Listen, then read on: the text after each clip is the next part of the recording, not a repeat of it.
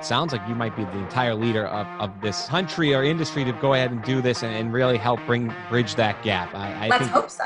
yeah.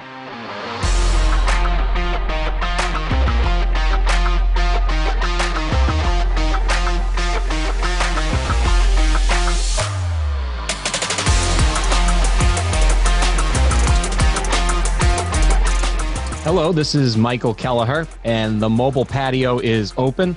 I am here with Courtney Thompson, who has a long history of being in the industry, but in a really cool moment, she is going out on her own in the advisory role, and we'll speak about that in a second, with a new company that you'll be hearing a lot about, and I already have on LinkedIn, called Consigliera.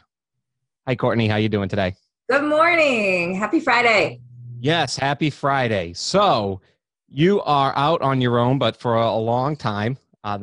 You've spent your Memorial Day weekends working for a large company, Flagstar Bank. Yep. Can you just tell us a little bit about your role and what you did at Flagstar most recently? Sure thing. So after a lovely career in the space as a litigator, and after rocking a large compliance project in a consulting review after Dodd-Frank, Flagstar actually hired me to help them reframe and relook at, how we do default mortgage servicing. So for the last 7 years, I have had the honor and pleasure of working with literally the best team in mortgage servicing, running the default side of their shop. And of course, most recently, we just all took our, ocean-ready surfboards and rode the COVID-19 mortgage wave. And so once the team was settled in and good to go, I, found it time to make my exit. Yeah. So we were just on virtual Capitol Hill. I was talking with Senator Elizabeth Warren and Senator Markey and the others. And one of the pieces that we ended with was to tell what a great job, at least the forbearance has been on the CARES Act. One local bank had about 10% of their portfolio. So 14,000 loans they serviced. About 1,400 people went into that forbearance, and only 140 people were left. And I thought that was so cool, like 1%. And I think the other bank was the same thing, much smaller numbers, but it was almost like a 10% down to 1%. So it definitely was a time of uncertainty. Like, will this work? Yes. Can it fly? But it sounds like it's working.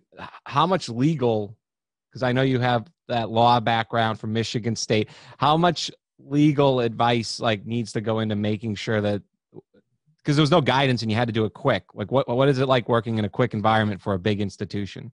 Well, so I had the benefit of literally being with my team for about 6 years before COVID hit. And so we had a very good thing going. So when stuff hit the fan, we were able to adjust quickly. We ran a pretty innovative shop for servicing and for default. So we had a lot of web-based and other tools, to get ahead of the consumer. But I think one of the biggest lessons learned from last March and April is how much the consumer, and not just the typical default consumer, how much the consumer, generally speaking, doesn't understand about their mortgage, how it operates, and what might be available to them. It was a wild period of time. It was a rough period of time. And we are seeing a bounce back of forbearances, generally speaking, in the industry, meaning these consumers that opted into this CARES Act protection, are getting back on their feet. But there is a meaningful number of consumers, particularly Ginnie Mae consumers, that remain on the programs. I think private institutions are seeing, a lot better bounce back from the forbearance population. And, the default world is really ramping up, from a total legal perspective, right? Legal regulatory perspective for what is next. We have some pending rules with the Consumer Financial Protection Bureau that the comment period just ended for, that we're anticipating in July or August. There's going to be a lot of work that needs to happen in a very short period of time to be ready there. And then, the big question is, when will the Consumer Financial Protection Bureau lift the foreclosure moratoriums? In their proposed rule, they basically said, let it be known that it might be December 31st. And if that's the case, servicers, foreclosure firms, the industry is really going to have to prepare for foreclosure in a way that it's never done before. And that will happen this year too. Yeah. We had a wake-up call yesterday with Director Calabria mentioning out of nowhere that GSE reform and exiting conservatorship is going to happen on his watch. And that's something we've actually been, and I was just saying it, not to keep plugging the MMBA, but I was just saying it to the Congress, the representatives, but we didn't know that this letter was out there, that this was going to happen. We had all of these things to say. And then in the board meeting yesterday, it's like, boom, this thing pops up and it's going to happen. And we're like, we didn't want it to happen that fast. So I can see, there's a difference between knowing it's happening and then out of nowhere. It's almost like COVID. They just out of nowhere were like, okay, as of May 29th in Massachusetts, which has been one of the strictest states, we're going to allow everything now, masks off and on. And so we're even looking at the conferences being like, oh, we can do this differently. Yeah. I'm guessing it's kind of the same thing. Like you can prepare for it, but when if they don't give a long enough forecasted guidance, you're going to need more technology probably to communicate with these borrowers, right? Well, for sure. Also, I think it was a good thing, and, thumbs up to the Bureau on this one, truly, by issuing a proposed rule. It's kind of like a really solid last call, meaning they've told us where, they think that they need to be. So if servicers aren't preparing for the final rule to look something like the proposed rule right now, you're cutting off your nose to spite your face. I think that's the word. Yep. So we can position ourselves from readiness. The details will come from the final rule, but by having it come out in April and, giving us a couple months heads up, the servicing industry should be positioning themselves, to comply with, the three major components of that rule, which is how we communicate with borrowers, how we underwrite loss mitigation instruments, and what we're going to do to ensure consumers don't go to foreclosure unless they are the right candidate for foreclosure. Those three are very distinct and seem to be very consumer first, right? Always. Yes. Where do you go to get your knowledge? Are you finding these days on rule changes and in different areas? Sure. The CFPB actually does a wonderful job of keeping the industry informed about where they are and what they are. There's standard RSS feeds with, each of the institutions, whether it be Ginnie Mae, Fannie Mae, FHFA, CFPB. And I think that, it's a lot to keep up with. Generally speaking, I always have said that, and in addition to that, with foreclosure land, you have 50 states that are governing foreclosure. So you kind of have to keep your finger on the pulse of that. But, AllRegs also is probably the best resource for consolidated new things in the rule space as well. Can the average consumer look at AllRegs, or is it industry specific you have to subscribe to? I think it's better if you subscribe to it, but AllRegs and all of these rules are available to the consumer. By way of example, if you have a Fannie Mae loan, you can subscribe to Fannie Mae updates and get those on the regular. Interesting. So you went to college in Western Michigan, then you went to Michigan State Law. Mm-hmm. In law, do they teach like anything about mortgages? Are you aware of mortgages more because Home Point is there and Flagstar and United Wholesale Mortgage and Rocket Mortgage? Like, do people come out of college different there and say, I want to work in the mortgage industry, or is it similar as here where everybody wants to be have their own startup or? Oh, geez. Oh, like a regional marketing flair for, I would say in Michigan, it's probably like the auto industry or engineering is probably more so. No, for me, I've always been obsessed with, I wanted to be Perry Mason, and I lived out my dream of being Perry Mason. And it wasn't for me ultimately. And as a part of that, it was always in real estate. And I've always been kind of obsessed with residential real estate. And how humans meet it. When I had the opportunity to, manage a consultancy through the Independent Foreclosure Review post Dodd-Frank, when all of our work shifted from Truth in Lending Act issues, right, to foreclosure avoidance and, other regulatory related issues, that's kind of when I really had a John the Baptist moment in mortgage, and was thrown in and pulled out, in the name of, what I've become over the last decade. But I live in the Metro Detroit area.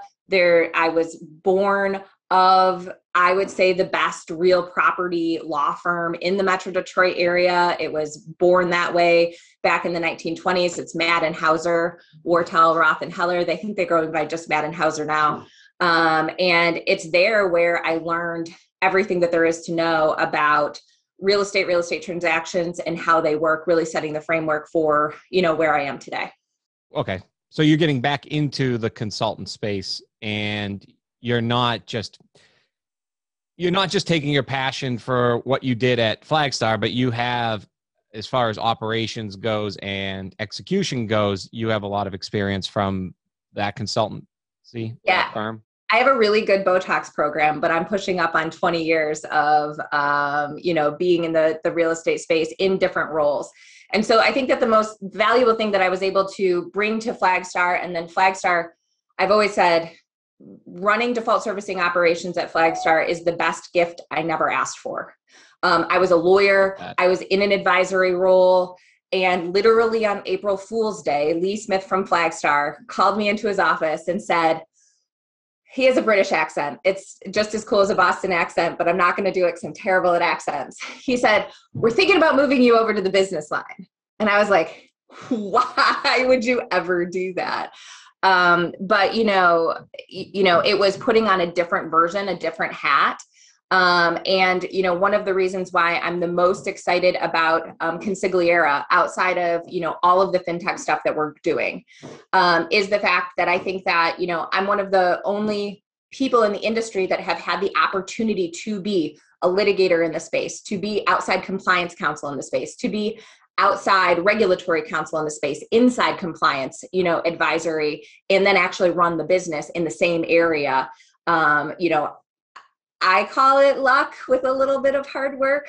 And so it is that diverse experience in both operations and advisory that Consigliera is formed in to really help the industry during this difficult time. Yeah. And sometimes I can't help but look at the signs behind you as you speak. It's like, start with yes. When you get offered a great opportunity, sometimes you just say yes and ask questions later. Figure it out later. Yeah.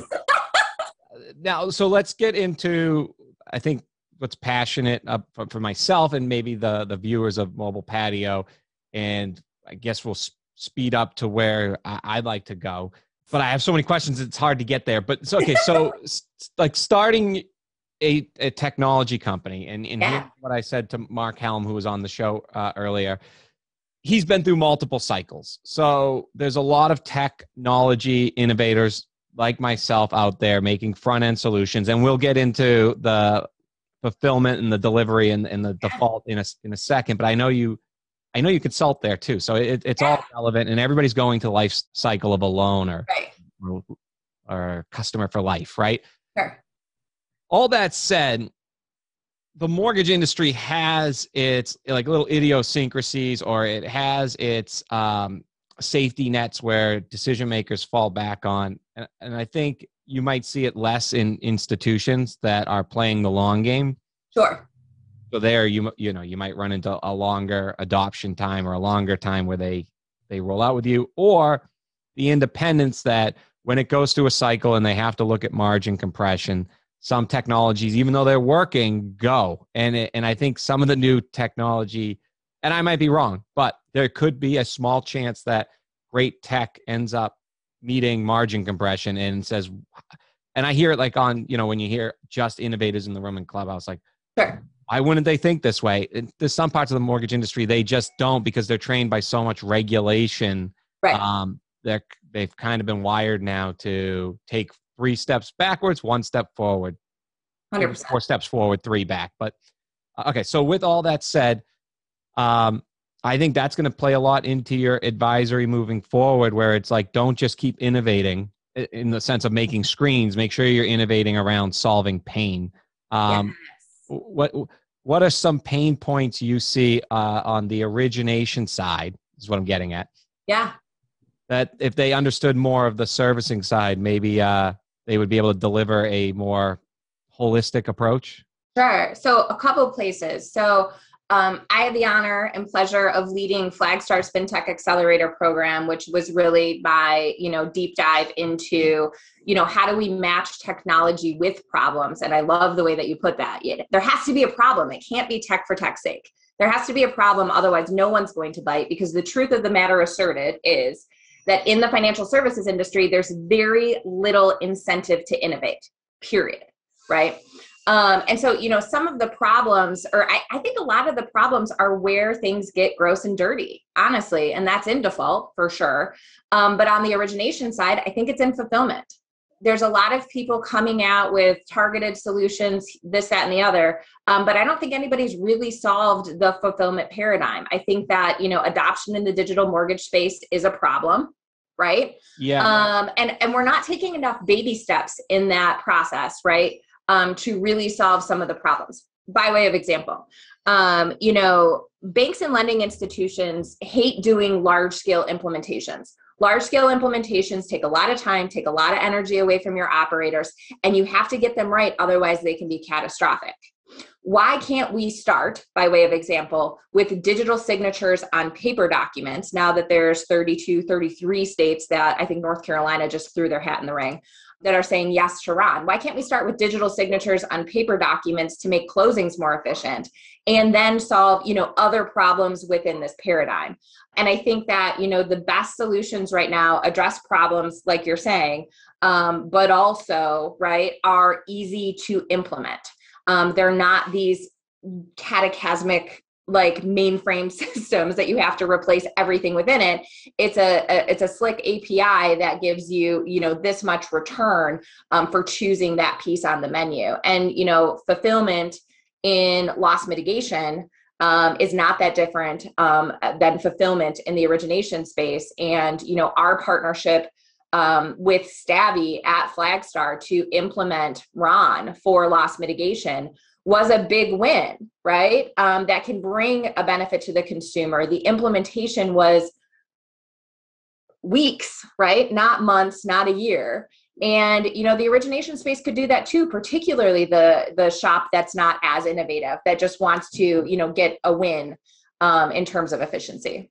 Yeah, I feel like there's so many different pieces on origination already built that if they were applied to the servicing side, like in a micro beta test, right? Like you could explore and then come up with your finalized solution. And I think that's why consultancies like yourself, and it sounds like you might be the entire leader of this country or industry to go ahead and do this and really help bridge that gap. Let's hope so. Yeah. I think we're a lot about bridging gaps. Obviously, I mentioned the gap between origination technology and servicing technology, sure, and margin. Where on that digital signature, right?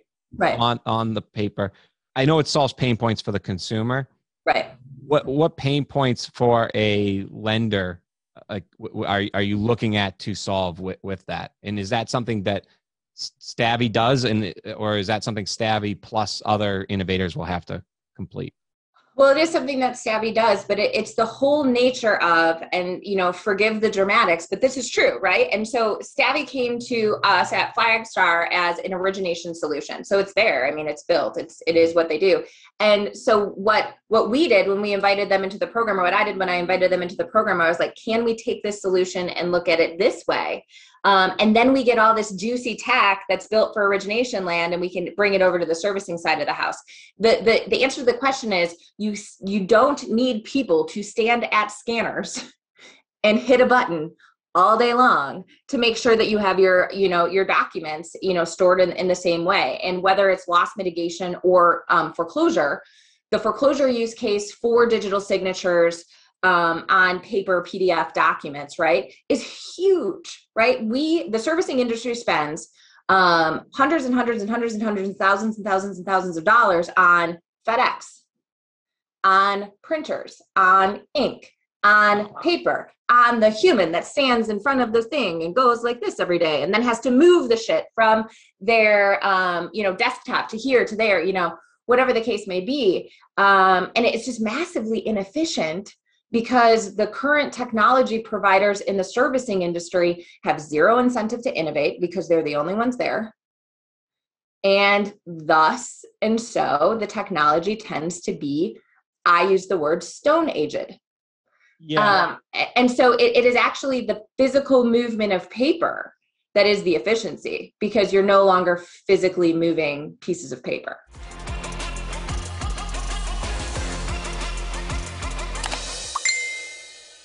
Hey, Mike, what are you doing here at the historic Salem Witch Museum in Salem, Massachusetts?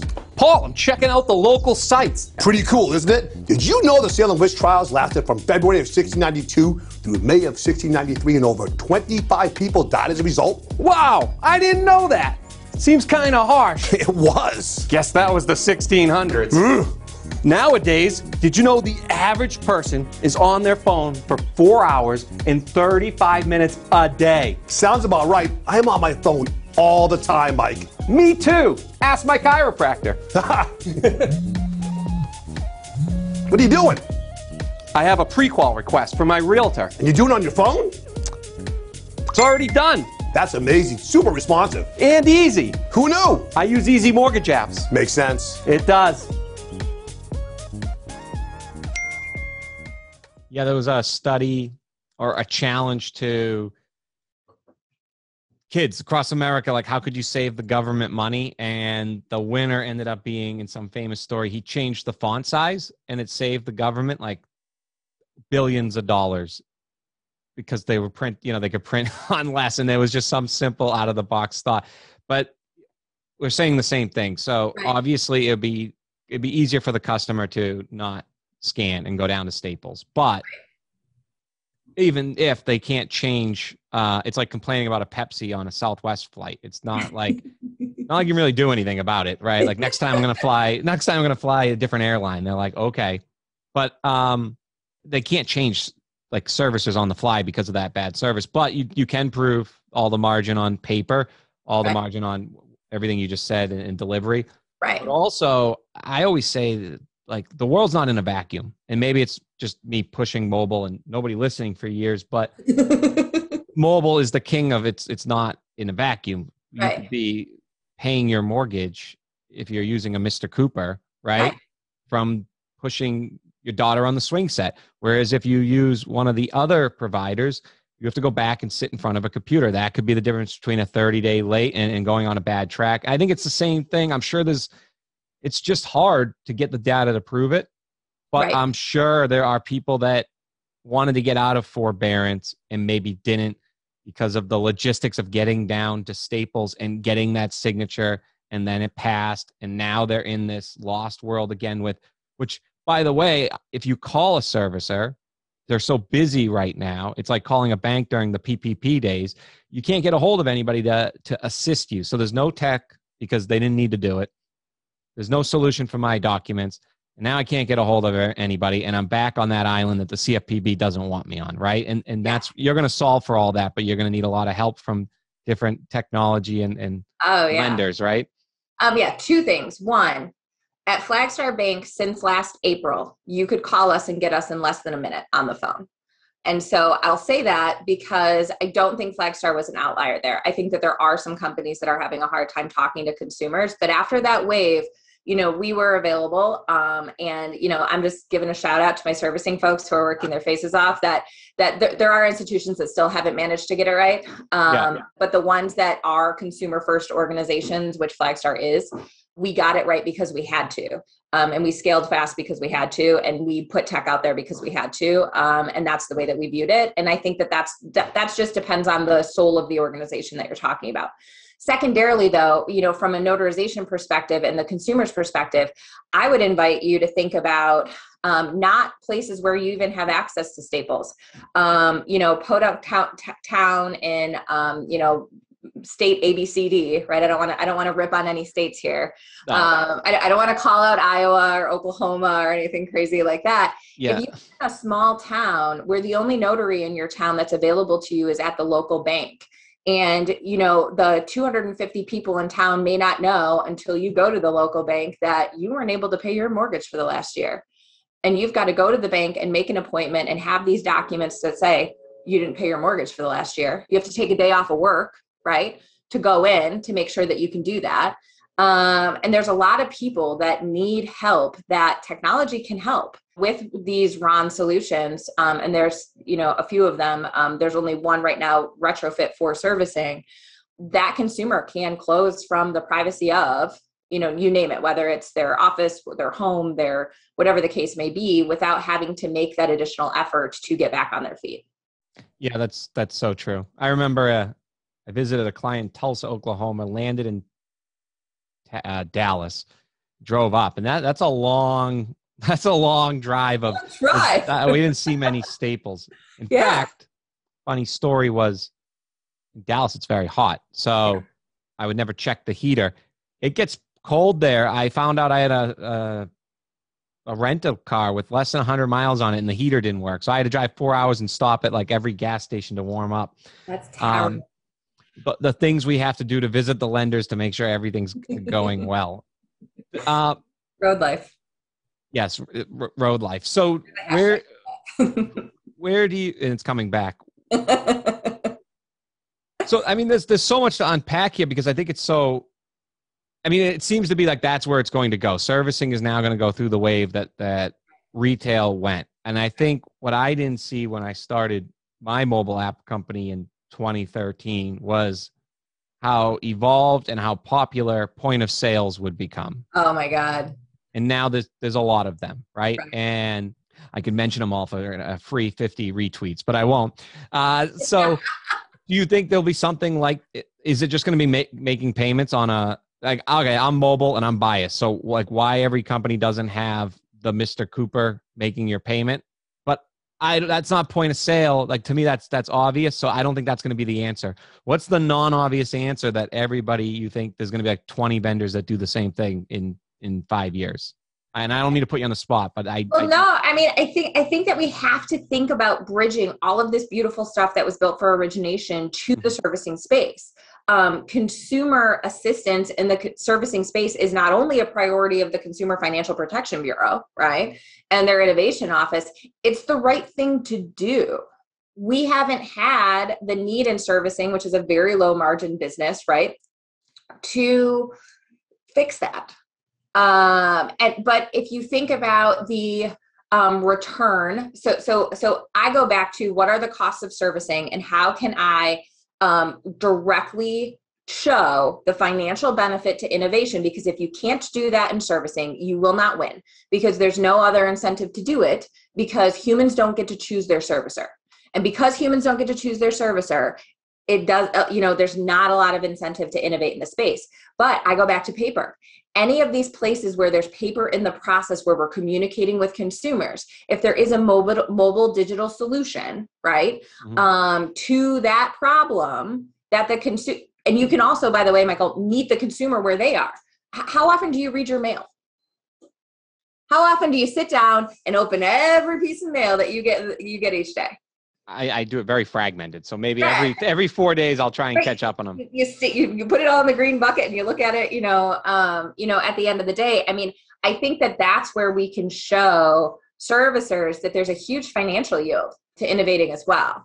So I think that it is, I don't necessarily think a lot of new tech needs to be born. I think that the tech that's here needs to diversify, the way that they look at things and partner with, people that understand the industry, that want to help the industry move forward to help the consumer, and, think of new ways to take that tech, just like Stabby did, and go, whoop, right? Yeah. And create new use cases. I will say, origination folks, you'd picked a better idea, right, to be in origination. There's a lot more money in origination. But, servicing, it's much more challenging because you're talking about being able to do the same thing for hundreds of thousands of people at one time, right, instead of a beginning, middle, and end transaction. But there's so much room in servicing for new tech. And I think us innovators need help from consultants like yourself, really, for the economics and the business plan. Like every time I try and go to build an app for servicing, Right. which we have with the service provider FICS, right? And I think I have something that every company that uses FICS should be offering to their clients. But the economics, I don't know where to start. I don't know what to do about pricing. And I think that's where you call Courtney, and don't waste any time overanalyzing it. Just so you sound good to potential investors, you sound intelligent to servicers. Don't come with an origination mindset of pricing.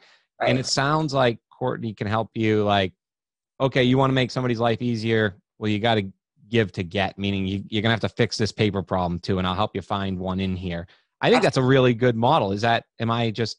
Oh, no, I mean, 100%, you know, that's one of the places that we're looking really to continue to partner with the fintech industry.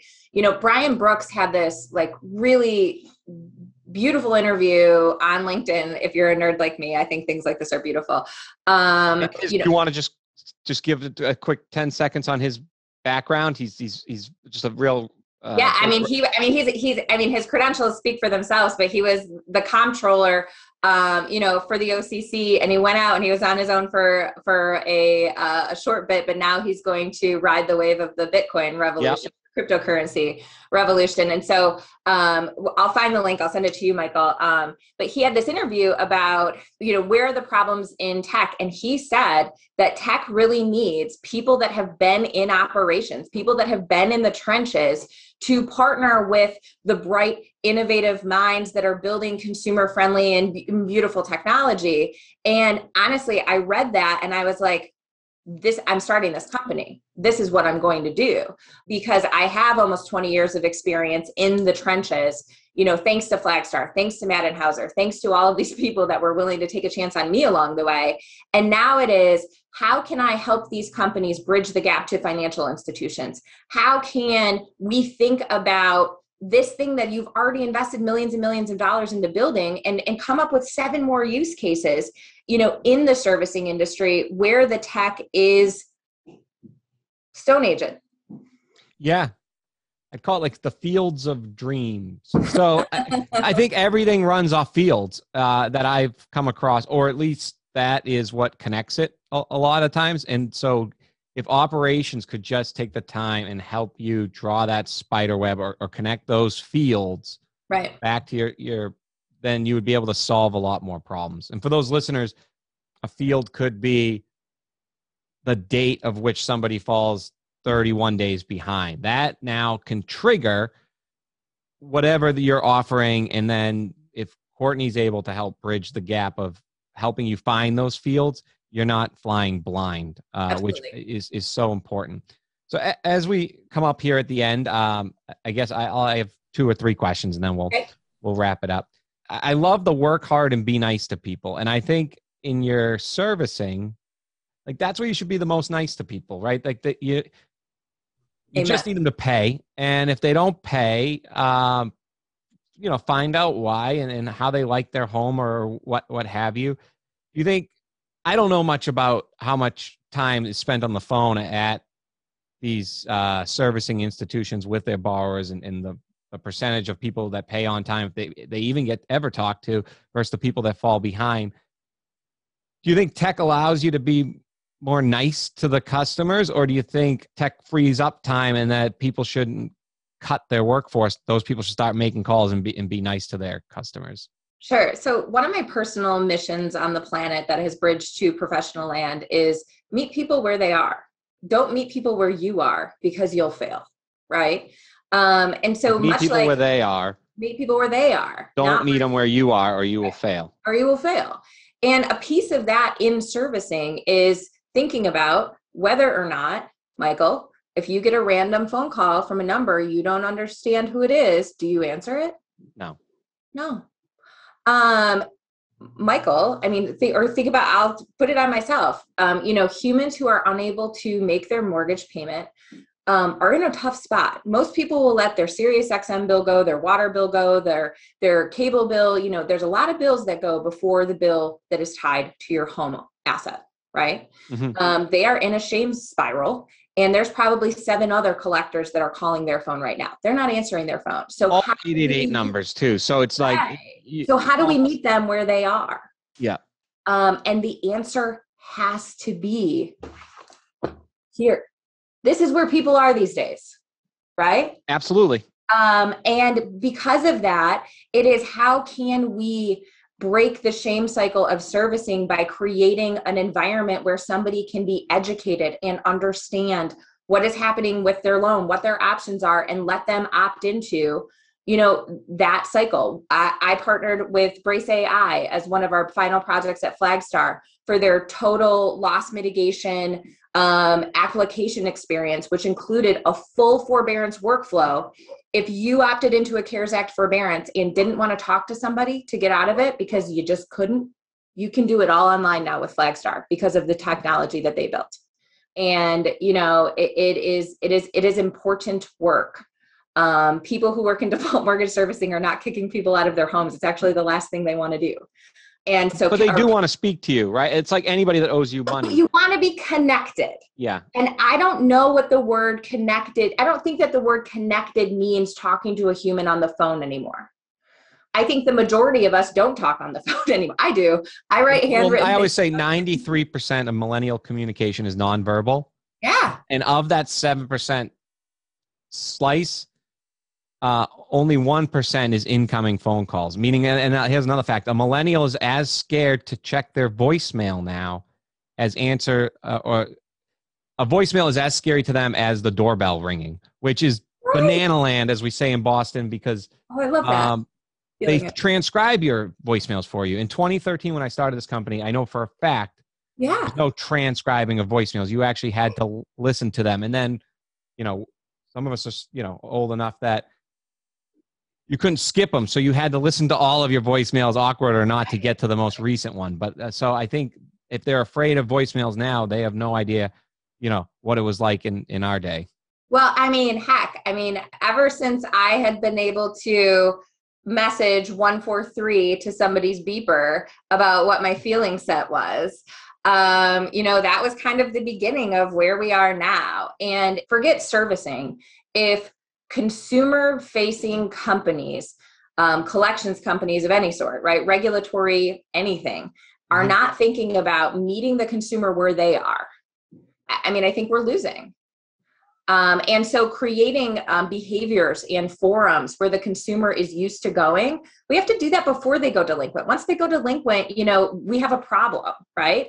So let's teach the consumer in servicing to rely upon us and know that we're good mechanisms for communicating when things are good. It's like a good prenuptial agreement, right? You negotiate the divorce first. And I think that, the lawyer in you there. Yeah, well, trust in the industry, right, will increase dramatically if the consumers are met where they are. If somebody wants to really get their arms around that, and I would say that's the biggest takeaway, is how do you meet consumers where they are in mobile? And I could talk to you for days if you want about that. Before you go ahead and call Courtney and make sure that you line something up or some sort of consultation. I guess the final question would be, now that you're getting started, somebody watches this, there's certain people that should be contacting you, and how do they contact you? Sure. Anybody that wants to change the world, I'm available for. And, it is, with these tech companies, it's anywhere from, positioning yourself correctly. I spent a couple hours yesterday with a firm that really wanted to pitch well to banks and servicers. And we spent hours pacing around the room talking about, who are you and how do we get there? To real use case development, real product use case development in, I have this cool widget, it does this. Is there a use case for servicing? I'm happy to tell you no. I'm good at saying, I'm happy to tell you no if there isn't one. But 9 times out of 10, it is, this is the potential path to here.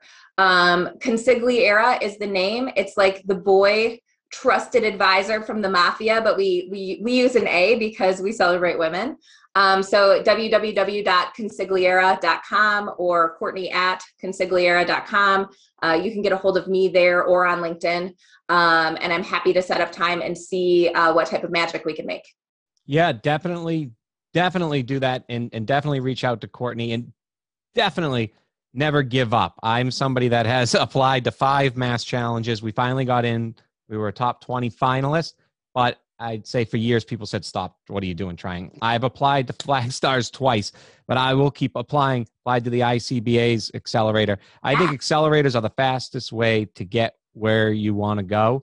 Amen. Outside of getting a co-founder that knows how to raise Series A real quick.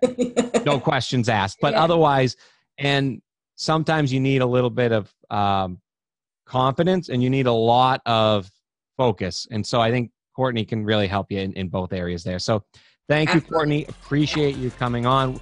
We would love to have you back in the future, and thank you again. Thank you. This has been great.